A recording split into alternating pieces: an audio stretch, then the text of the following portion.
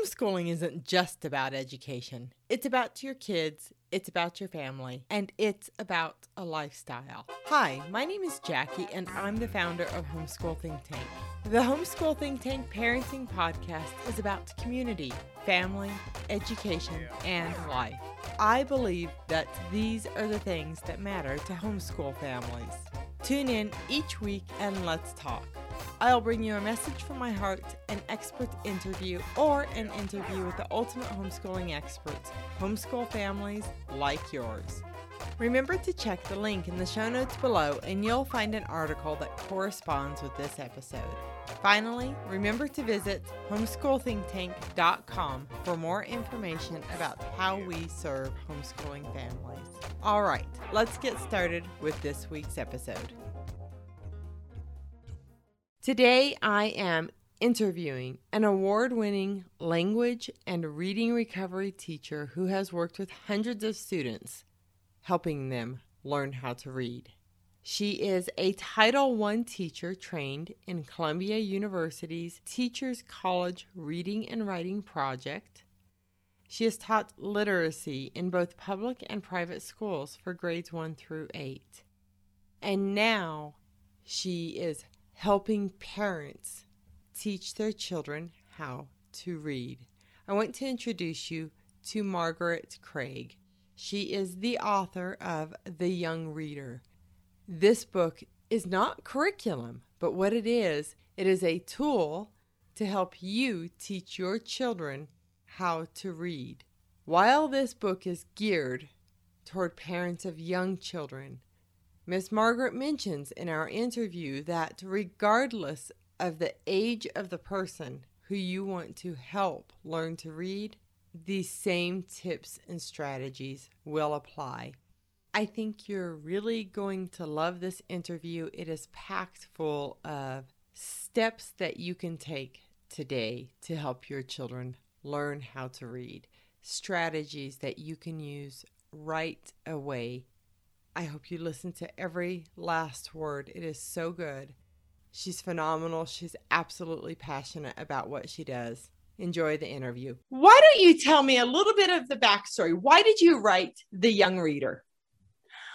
I wrote The Young Reader because I found myself helping people with their children who maybe were struggling or they just wanted to buy books for them, and people would ask me, and I found myself repeating, and that there just sometimes isn't enough of me to go around because one lesson with someone isn't enough. And then my daughter would say, my friend's child, she wants to know if he's doing okay in reading. So I would go and check him, so I thought, I need to write all this down and then I can hand someone the book. Not that I wouldn't also personally help, but it's good to have some foundation before I help you. That's right. I completely understand that. When you're asking or you're getting so many questions from people who need your help, it's easier to say it once and give them the tools. Expound on it instead of always starting at zero, Yes. And that's exactly what I think you've done with The Young Reader is you have given the reader of this book the tools to help their children learn to read. And likewise, a teacher in her classroom could use these tools as well. But this seems to me to be very much geared toward the parent. And who were you gearing this book to when you wrote it? I was gearing it to parents, but in my mind, I realized and felt that if someone were 30 and didn't know how to read, and they found someone willing to teach them, this very book would do the trick. Oh, it's for anyone who wants to learn how to read, but I had to pick an audience. So the audience I chose was parents. You know what? I actually love that. I had not even thought about that. So, really the tools in this book could be used to teach anybody, including an adult, to read. And I like that a lot, Margaret. I hadn't thought about that at all. So, why don't you tell me a little bit about your background and how you came to help so many children learn how to read? Well, the honest truth is, I can recall a few situations when I could not help. I'll tell you quickly about one young boy who came to my classroom in fourth grade, and when I would give a spelling test, he just wrote letters down. They related in no way to the word that he was spelling, but he knew how to hide what he didn't know, and sit there in a group and act like he was taking the spelling test. And then I wanted to get him into special ed, but he couldn't go into special ed because he moved too often. So now, what do? You become the one who knows how to help. So when the opportunity came up to be a reading recovery teacher, I jumped at the chance and learned way more than I ever thought was possible. What is a reading recovery teacher? A reading recovery teacher, and I don't want them to hold me to my definition. I'll just give you what comes to mind, is a teacher who works with first grade students one-on-one for 60 lessons. Unless, of course, they come to a successful point before that, then they can exit the program. And the goal is that when they go back to the classroom, they are an average reader. Many times, because of reading recovery, they're way above being an average reader. And I don't think reading recovery is just for struggling children. It's really for anyone. It's just probably not cost effective to train every first grade teacher in reading recovery. It started in New Zealand, and if I'm not mistaken, all first grade teachers are trained in reading recovery. In the United States or in New Zealand? In New Zealand. Okay. Here, right. It's whatever district will pick up the cost, because a reading recovery teacher is in a continuation program. So the 9 years that I was in reading recovery, every year I went to a conference, and every month I went to class for 9 years. So in addition to teaching one student at a time, we also continued our education in a group with other reading recovery teachers and a teacher leader. And then this is really interesting. A couple of times a year, we had to do a lesson, which would be the teacher and the child behind the glass. Other teachers would watch us teach. And then when we were through, the discussion became about what you did that works, what you could do better. And so it was a personal lesson in unzipping yourself, open to show me the way, because I don't know everything. You had to learn so much from that experience. And to help our listeners understand behind the glass, I used to work in a nationally accredited child development center before I was a physical education teacher. And the way that works is it's a glass where people can see you, but you can't easily see them. So the child isn't feeling the set of all the eyes on them. The child had no idea anybody was watching us. Yeah. And I couldn't see them either, but I knew. Yeah, and that when I taught like that, parents, it was open viewing for parents. Parents could come and just sit there and watch, and you never knew when you were being watched or not watched. I mean, sometimes you might see a little something behind the glass, but you just pretty much had to assume people were watching you all of the time. And honestly, it was a great experience. I learned so much working there. But it's just exciting like you, to know that that experience, because it is unique. It is. It's very unique to just know people can just be watching at any given moment. Mm-hmm. But yeah, so that I just wanted our listeners to understand the child isn't feeling intimidated by all of these adults watching them, because that would really skew things. I mean, it skews things a little bit, just the teacher knowing all of these people are watching, but still. So you've taken all of these lessons that you learned from teaching, but also from having others watch you and critique your teaching, and you watching others and critiquing the way they teach. You've taken all of this information from reading recovery and other experiences you've had, over a lifetime and condense this. And I want our listeners to know that this book, I love it. It is small. Margaret, you've really gone out of your way to condense all of this information into a very easy to consume manner and interesting manner. And you've really given parents true tips to help their children learn and things that I believe you can do with any book. It doesn't matter what book is. So this book isn't curriculum. It's a guide for parents to help their kids learn how to read, or to help anybody learn how to read. Exactly. So thank you for doing so many that. People, they could be the most intelligent person, your most intelligent friend, but when it comes to teaching someone how to read, they would be like, I don't know. Yeah. Because they learn without having an issue or a memory of it. They just knew how to read. Do you remember learning how to read? Yeah, I actually do. Because I think I probably had some skills, but I remember my mom sitting on the couch with me every night in like kindergarten, first grade, and reading a book. Now, here, let me explain this though. And my children learned in a very different manner. When I learned to read, it was very much your curriculum from public school. You come home and you read out of that book.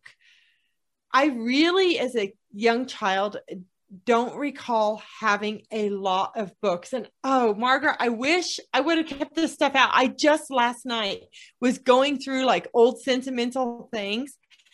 And I have some of the books where I learned how to read, and they're old and they're very meaningful to me.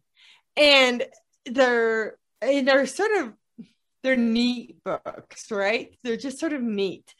But I read those books over and over and over again because my parents weren't parents who took me to the library. I think I remember going to a library twice in my entire growing up period, outside of, say, a school library, but I didn't even have access to a school library till middle school. And it's not something my parents did. They didn't think about. And the only reason we ever did those trips was because it was assigned in school. So we walked in, got something, and left.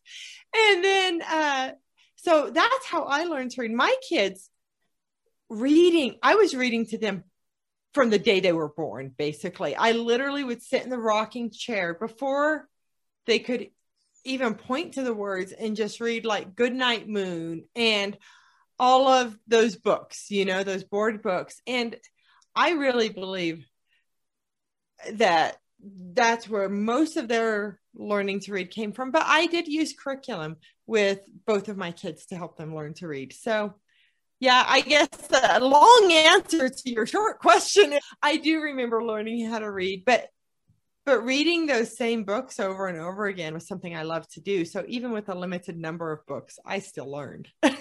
May I say that was probably one of the things that made you a very good reader. When you reread the same books over and over and over, each time you read them, you notice something different. Perhaps you learned that quotation marks are around someone speaking. Perhaps you learned that there's a comma before the word said. But when we only read a book once, there's so much that we miss as young children. So when you go back, that's why I suggest that in my book that people have a book basket like I have right here. You keep a book basket with books in it available for your children to grasp at any time. But hopefully most of them are books that they have read before.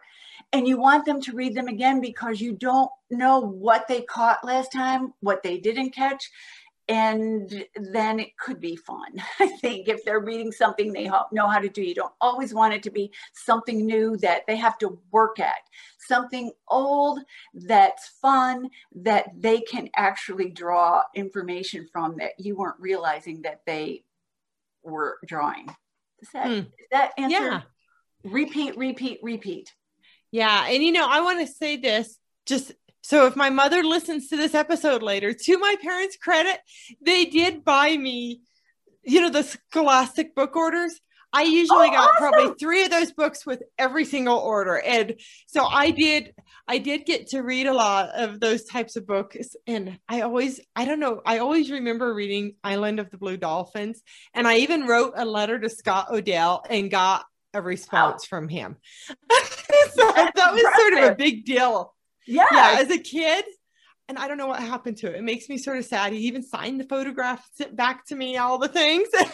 Well, and I'm glad you brought that point up, because I would like to let all parents off the hook. It is not a parent's, parents should not feel guilty because they don't have a room full of books for their children, because it doesn't take volume. It just takes purposeful learning with what you have.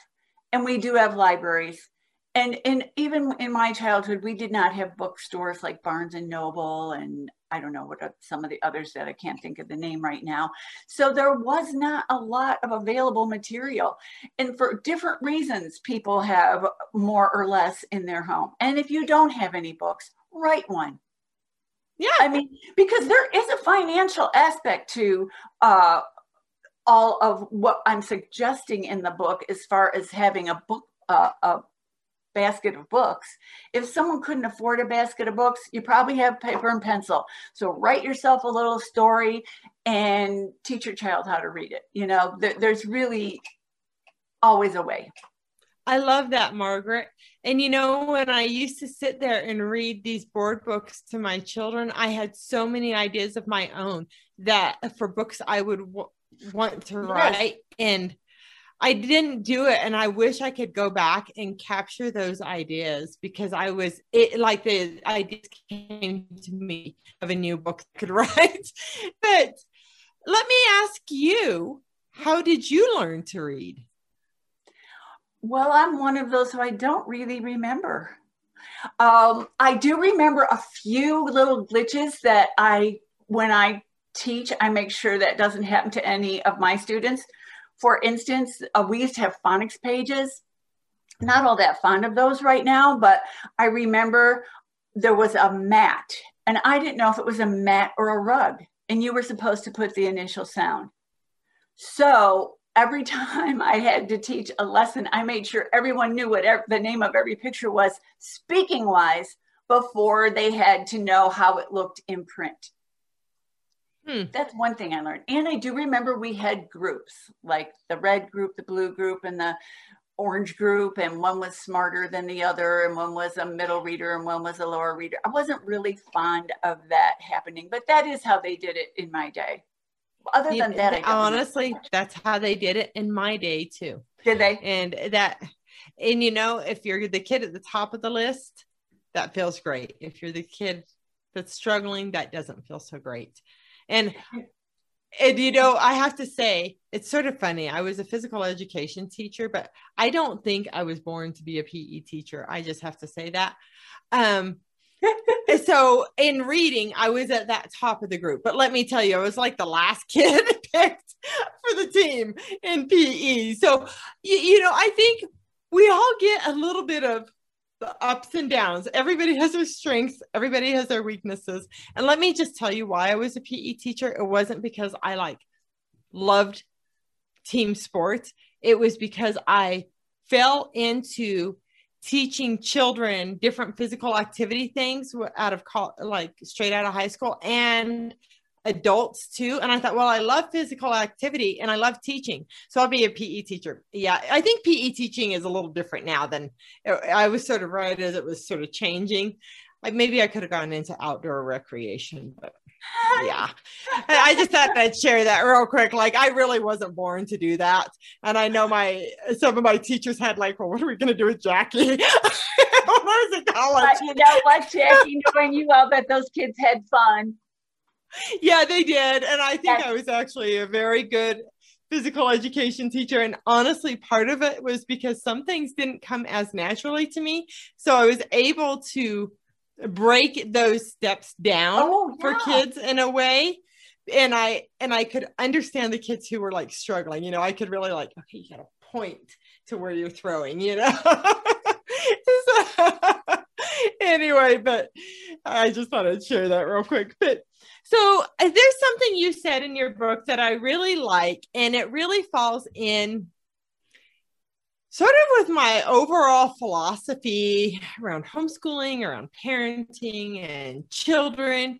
And you say something about children being natural learners. Do you want to expand on that at all?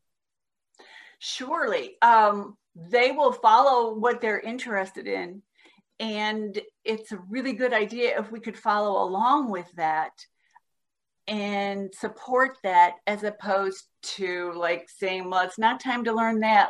Let's learn this now. It really takes finesse. I have to say, I never want to give parents a bad rap, but following a child's interest really does work well, which one of the things that you can do to sort of keep yourself in line with it, like if their interest is something you absolutely can't do, but if you have choice, so maybe you can't follow their number one interest, but anytime you can offer a child choice, it's a little bit empowering and more interesting for them.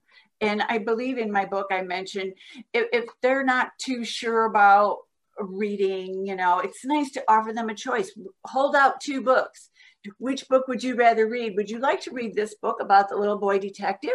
Or would you like to read this book about the boy who loves to plant trees? And then they tell you which. So at least, even if it's not their number one interest, it's their choice and they are interested, and you will both have an easier time. Does that answer your question a little bit? Yeah. And I think that is part of what I love about libraries is when you take your child to the library, they have so much choice. And my kids would gravitate toward different areas as they learn to read. My oldest daughter just liked fiction, just stories. My younger daughter always gravitated toward the animal books, the snake books, and any animal books, any of them. And that was where her interest was. And they had different interests, but they both learned to read in their own way. And so when the subject matter matters, it's a little bit easier to teach reading for sure. How is that? Well, the subject matter being if they like animals, find an animal book to teach them how to read. If they like little princess stories, go find little princess books, because there are books on just about everything. And I have heard it said that boys prefer nonfiction. Now, I never like to put anybody in a category, but in general, I think that might be true. At least I know it is with one of my grandsons, something to think about. What did you see as you taught so many hundreds of children to read over the years? Did you find that to be true in your experience? I would say when I'm working with a first grade child, they are so excited to learn how to read. In the beginning, they're not all that particular. They're really more focused on the words, I would say, and getting it right, which, I kind of always want to steer them into comprehension and checking the pictures. But when it's all new to them, they love everything. But as time goes on, and time for a child is maybe 2 weeks, as time goes on, then you can start noticing that their preferences if you give them a choice. And did I notice that boys would prefer nonfiction?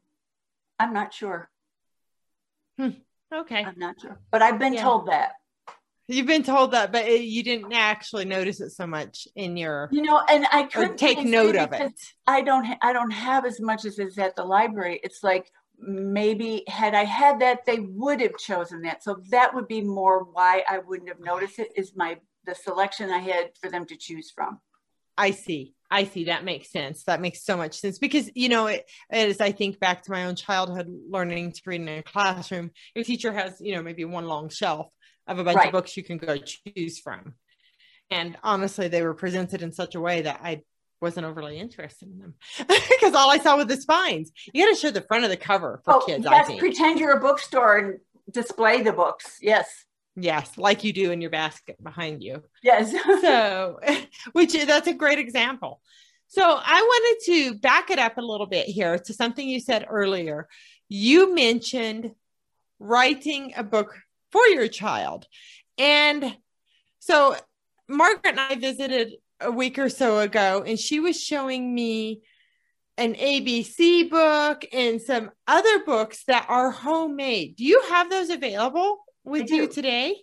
And maybe you can show us some of those. And I definitely want to talk about the ABC book and the importance of an ABC book, maybe how you might make one and how you would actually use one, whether you buy it or make it. All right. One of the reasons I choose to make the ABC book is because some of the ones I see at the store, they're so full of pictures, and it's like, it almost makes me feel like I have ADD when I look at those pages. There's so much on them. Not every book, but some. And this is Sebastian's ABC book. And each page has the capital and lowercase letter with a picture. This would be A, apple, B, bird. And let's pause for just a second. So we're sharing this as a video, but this is also going out on the Homeschool Think Tank Parenting podcast.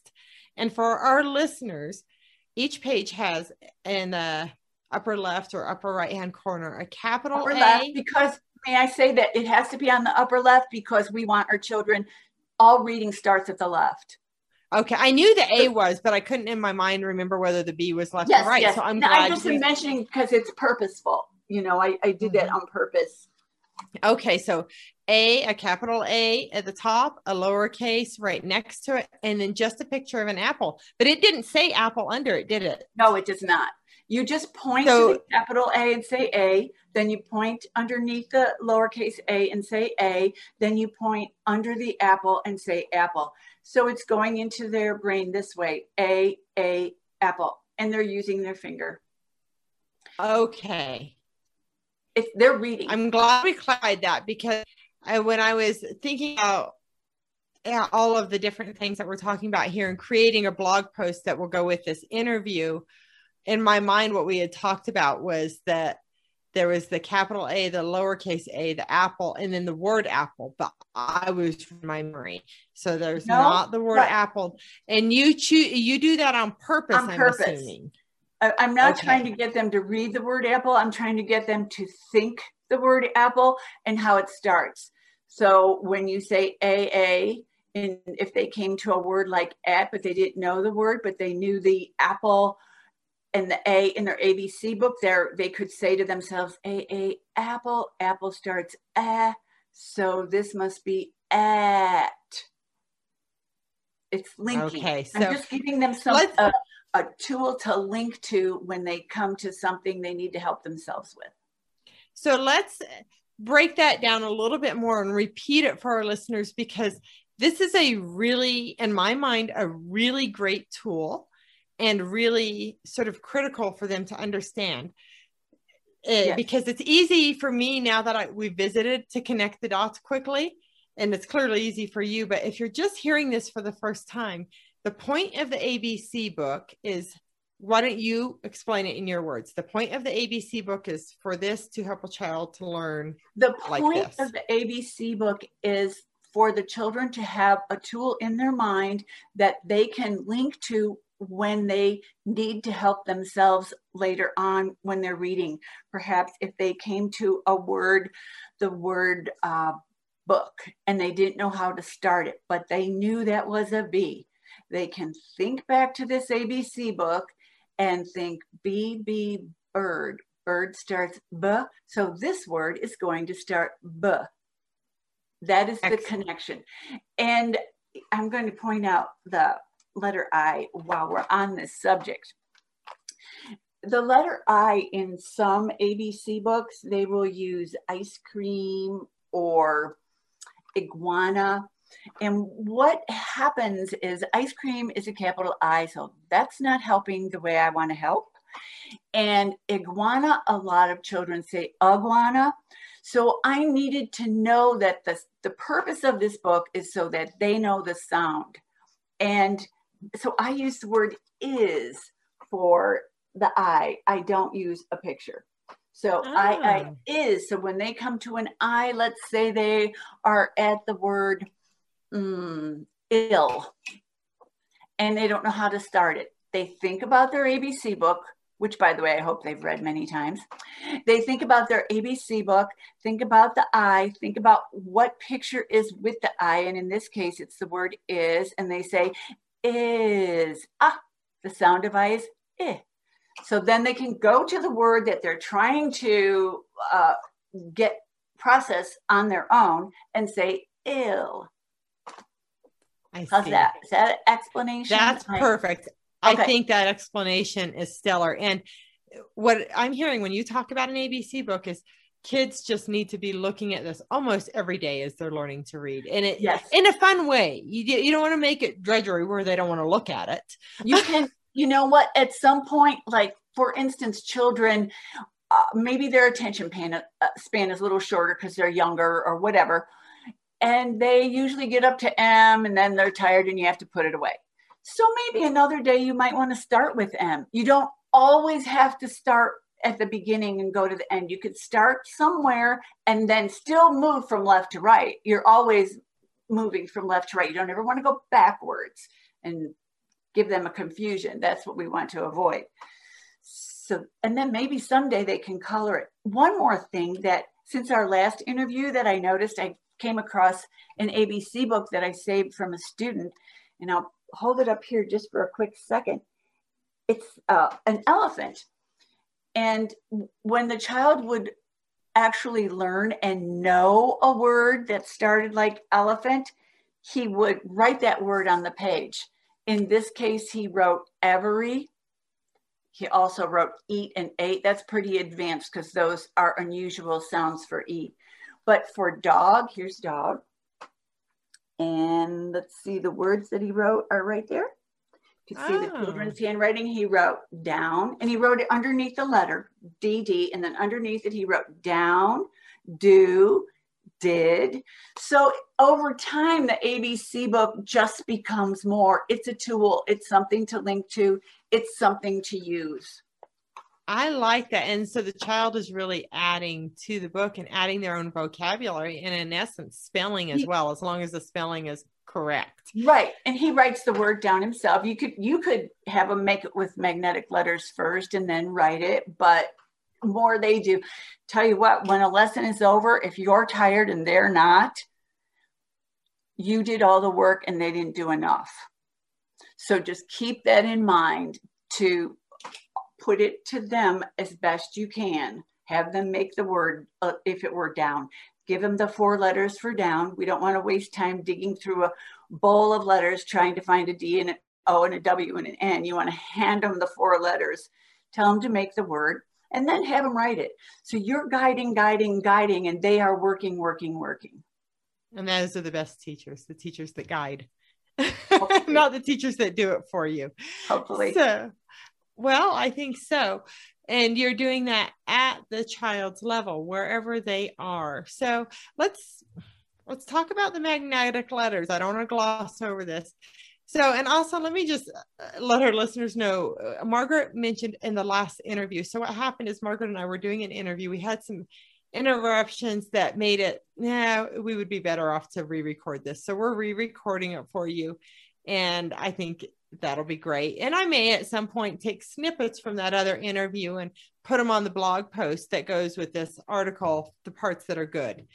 But we've just chosen to re-record it for the podcast episode and make it better. So we talked before, we talked a lot about magnetic letters and the value of using magnetic letters with your kids. And I also mentioned that my oldest daughter especially, and my younger daughter too, that we always had bathtub letters. So there was a lot of play with letters in the bathtub too. And really the concepts are the same. But tell us how you use magnetic letters. And I know you sort of glossed over it a little bit, but really I want parents to leave this episode with some really, if I never do anything else, if I do these 3 things, these are going to help my child. But I'm here to tell you that Margaret has a lot of value, and we're linking to more things on the blog post or the article that goes with this episode. So go ahead, Margaret. Magnetic letters are excellent, especially when your child's small motor skills are not developed yet and they cannot write, but they can make words. They also have that touch. You can feel what an M feels like instead of just what an M looks like. So then you have the M sound, what the M looks like, what the M feels like, and then how to use M. I'm going to use the word mom just because that's one of the ones children like in the beginning. And you can get, here's a whiteboard, a little whiteboard, and it's magnetic. Yeah. I take the magnets to the store with me when I buy a board for using this way, because some of the whiteboards are not magnetic and the letters slide right off. Just an FYI. Also, I've used a cookie sheet. You can use a cookie sheet. Some of them are magnetic, some of them are not. Again, it's kind of like my point with the book. Don't let finances interfere with what you can and cannot do to help your child become a reader. So if you need to use a cookie sheet, if you need to write letters on paper, go ahead. But magnetic letters, I use Gurchetti, which I mentioned in my book. It's odd spelling. I like the size. I like the way they're made. I like the way they look. The word mom can be, you could just hand them the 3 letters and say, here, make the word mom. If they make it MMO, you just learned something about your child. You learned that they could start it, but that's it. So another way to approach, you would always say, oh, good job, you got that word started right. Always point out what they did right. But then say, now let's do it a different way. I am going to ask you, what letter do you want first to make the word mom? They say M. Now I'm going to ask them to say it very slowly like a turtle so you could hear what comes after the M. And I will say, here's how you say it slowly, mom. And then they do it and you ask them, what do you hear right after the M? Hopefully they say, oh, if they don't, you tell them. Then you say mom again and tell me what you hear after the O. Mom, M. Then you say, yay, you made the word mom. And for checking purposes, you ask them to run their finger underneath it, starting at the beginning, and say, mom. Really, all of this is teaching technique for how to help themselves with all sorts of things, in addition to the simple teaching of the word mom. And so you've said multiple things here I want to pick up on. One, it was one of the last things you just said, running your finger under the word from left to right. Now I'm here to say that while that sounds very simple and very, oh yeah, I know that. You know what? If you hadn't thought of it, it's been a long time since you've learned to read as an adult. And it's easy if you're not using a curriculum or something that points out to you to use your finger to go into the word, it's easy to not do that. And so I think that's a really important thing. If you haven't been thinking of this and you're trying to teach a child to read, your finger running under that word, like you just said. And some very active children, they will slide their finger under it and it goes right off the end of the page. They'll go, mom. It is definitely not the way to do it. You want the finger to be under the letter at the same time the sound is coming out of your mouth. So you would say, oh, here, let me show you another way. And maybe take their hand with their pointer finger and put it under there for them and say, see, we want to go very explicitly with the letters. So when your finger is under the M, your mouth is going, and when your finger is under the O, your mouth is going, ah. So let's start at the beginning with your finger right under the letters. Mom. I love that. It happens a lot that they just think it's fun and run their finger right off the edge of the page. And an example you shared with me last time we talked, and you've shared in your book too, is the words I love you, because children don't always understand there's a space. So do you want to explain that a little bit? Yes, I do. That will come with time, but quickly, that they learn that there is a space between words. They could learn that in a book that you're showing them, if it's one of the very easy ones, or you can very easily make I love you out of magnetic letters. And another thing with these whiteboards is the dry erase marker comes in handy. So you can write I love you, maybe an exclamation point for an additional teaching point, and have them, they can point to the word. They don't always have to point under each letter. Those are like two different lessons. One lesson is to see how the word is made, when you would go with your finger specifically under each letter and slide from left to right. But in a case like this, where I wrote I love you on a whiteboard, they just need to put their finger under the word I love you, so that they get to know that speech actually has spaces in between it.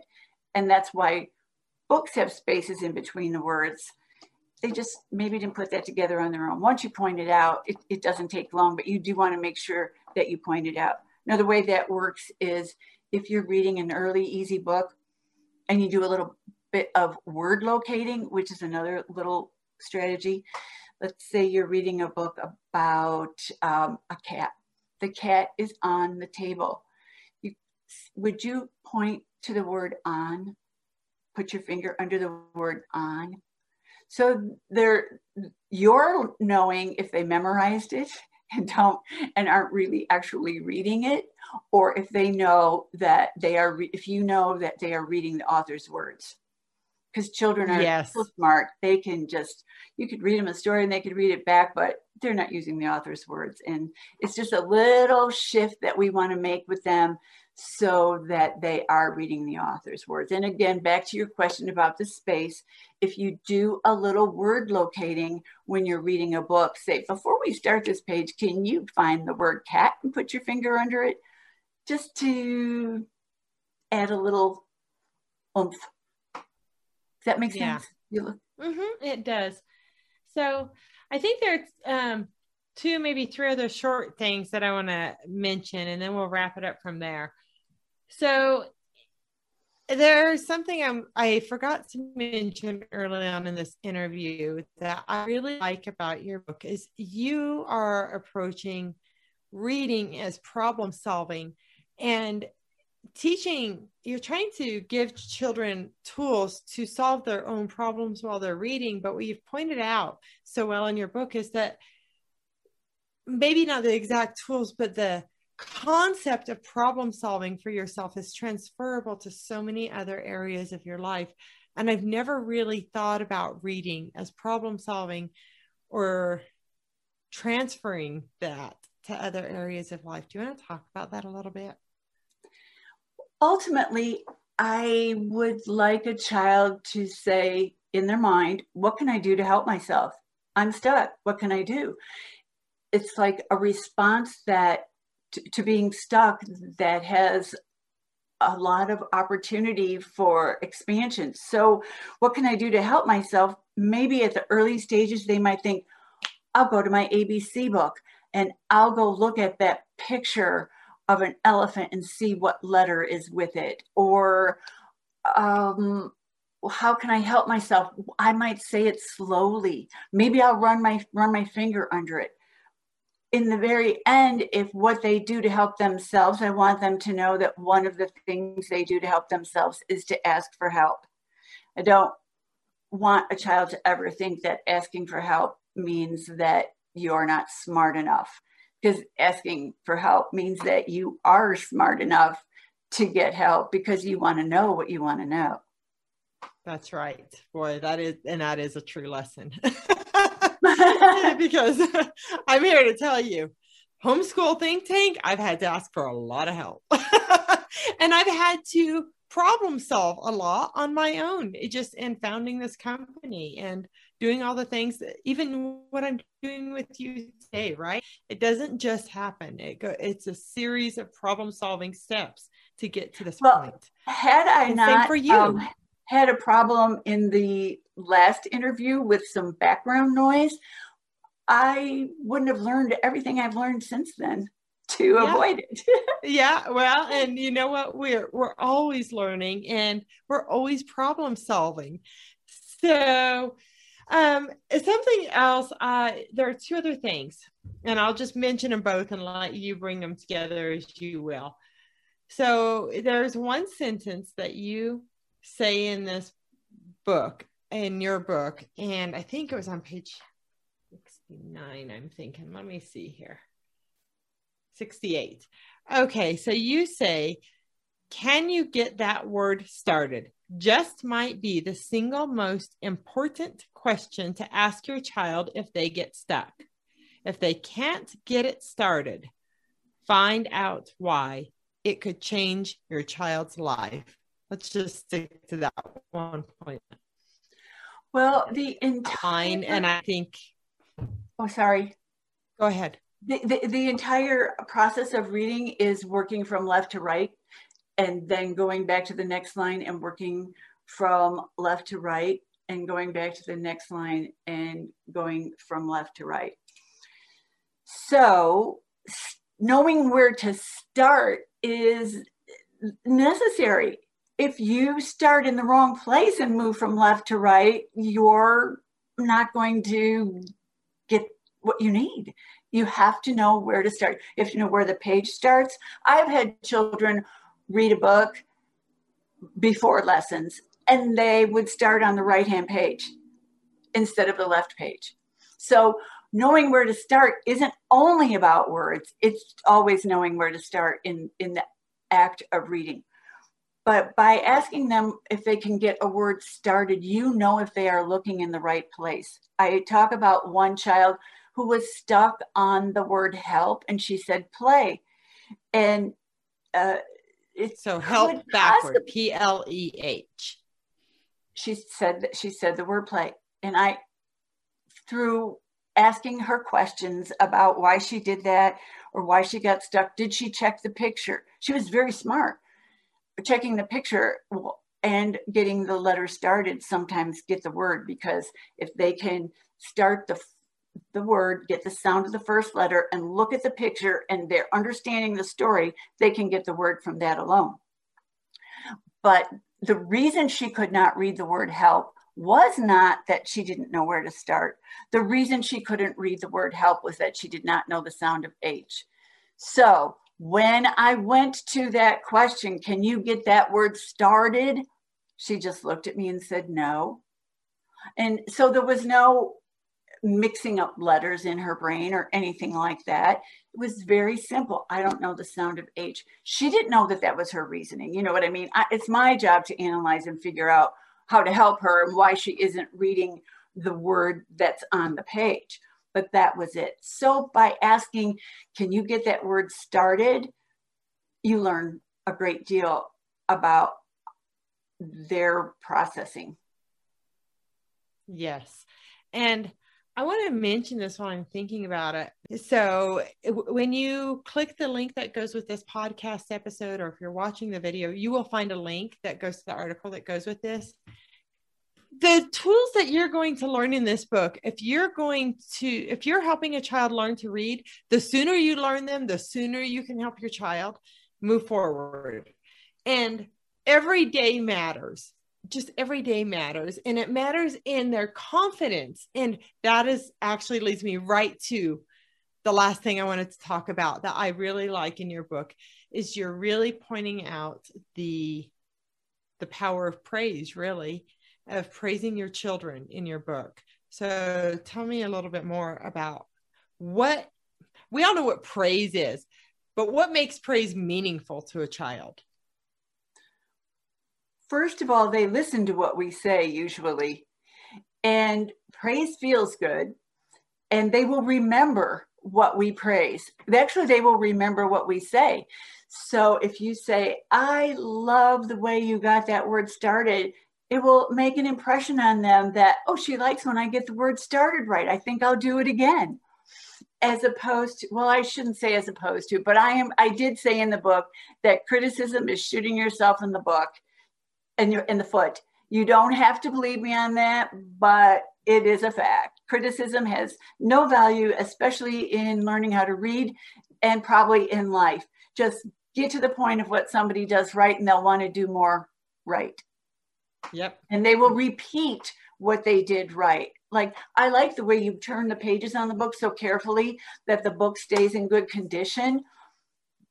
They want to make you happy. They want to do what's right. If we don't, when we criticize, we cause confusions about what is it she wants. I'm not sure, you know, but when we praise, they know what we want.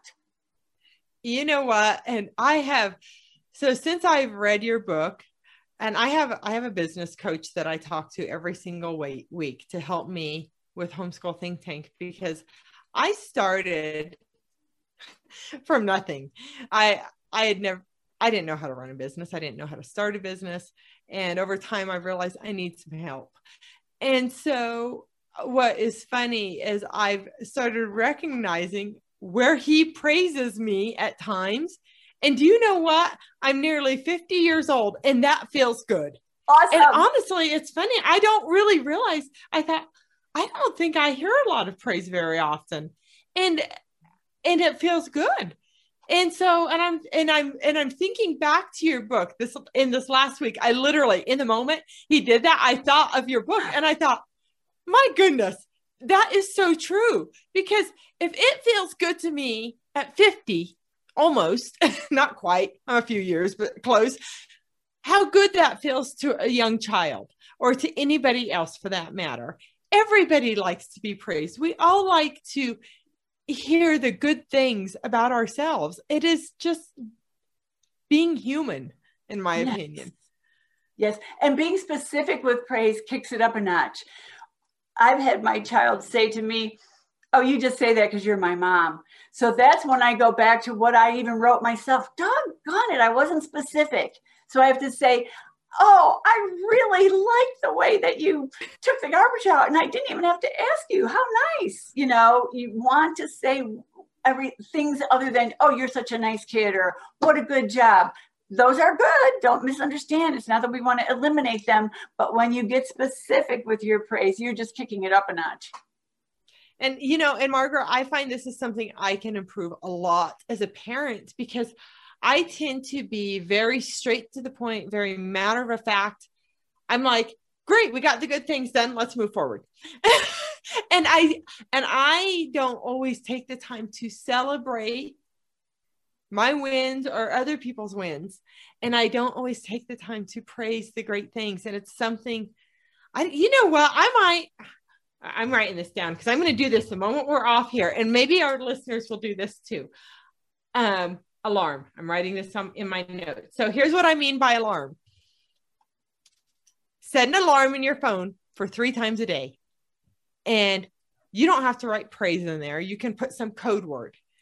And when that goes off, take a mental note and find somebody around you that you can praise. I love it. Calling your mother and saying, Mom, I'm so grateful you sat on the couch next to me all those years, read with me, or it's with your kids right there saying, thank you for taking out the garbage. But I've used that technique of setting an alarm to remind myself to do things for creating new habits in my life or breaking bad habits and creating new habits. And this is one I'm going to do it. It's great for marriage too. Yeah. You know what? And that's the truth. You look at your spouse, look at your partner and find the good. And I'm going to toot my own horn here. I did that last week. I knew my husband was having a tough week and he was about to go into some tough meetings. And I sent him a text. He was 7 hours away, but I sent him a text and said, thank you for all that you do to take care of our family and all of these things. And you know what? I haven't done something like that for a very long time. But I'll bet he appreciated it. He did. And, I need to do it more, right? I need to do it more because, like I said, I'm tooting my own horn. That was one moment, but I haven't done it for a really long time. And the funny thing is, we're doing it for them, but what happens is we can't help but be happier ourselves. It just is a win-win. It is. It absolutely is. Margaret, thank you for coming back and doing this interview with me again. I think it's even better. I may at some point pull out some of the snippets because there are things that we did talk about in that other interview that we didn't hit today about sight words. And I talk about some of those things in the article that I've already started writing to go with this interview. So you can get some of those nuggets if you're listening just by going to the article. And remember, if you want the opportunity to win one of Margaret's books, to visit the article. Also, I'm going to be linking to ABC pictures that you can print off and do at home to make your own ABC book with your kids that Margaret has already put together. So there's a lot of resources is what I'm saying. And let me mention this to our listeners. And Margaret, I haven't even shared this with you yet. So I recently rolled out something new on the website where you can search the Homeschool Think Tank Parenting Podcast. You can literally type in the word reading and pull up every moment I've ever said in over 100 episodes now where I say the word reading, and it brings you right to that moment in the podcast episode. Well, that's going to happen with this interview too. And it will happen with the video and with the audio. So you can read it. But if there's something we said in this episode, you can go to the website, type in that word, and it will pull you right to that moment in our interview. So you can get those gold nuggets that you're looking for really quickly. So I think our listeners are going to love it. And I think you'll like it too. Oh, one last thing. Yes. I want to mention for our listeners, and I showed Margaret a little bit of this. I found on the Library of Congress website a really old ABC book, like from the 1800s. It's really neat. I like things like this. So definitely check out the article to see that because it's cool. And you can read it like with your kids. And you know what? I think, so I did one where I read it out loud. I think I'll do another screen recording video where I'm not reading it at all, but I'll go slow so you can actually read that with your children if you want, because it's neat and it is an old book. So yeah. And anyway, so check all those things out. Do you have anything else you want to add before we close? I just want to say thank you. And if I haven't covered something important and anybody has a question, I'd be happy to answer. Well, thank you. Thank you. And Margaret, I'll send you an invitation to our Facebook group so you can join that. And we can always do a Q&A in there if you want to. So that's it for this week. Live and learn your way. My name is Jackie, and I am your host of the Homeschool Think Tank Parenting Podcast. Bye-bye. I want to say thank you for listening to the Homeschool Think Tank Parenting Podcast. If you've enjoyed this episode, I'd like to ask you to take a moment to follow this podcast and share it with a friend. Remember to check the show notes for a link to the article that corresponds with this podcast episode. In this article, we'll include any links that we mentioned in this episode. And remember that you can search all of the Homeschool Think Tank Parenting Podcast episodes at homeschoolthinktank.com.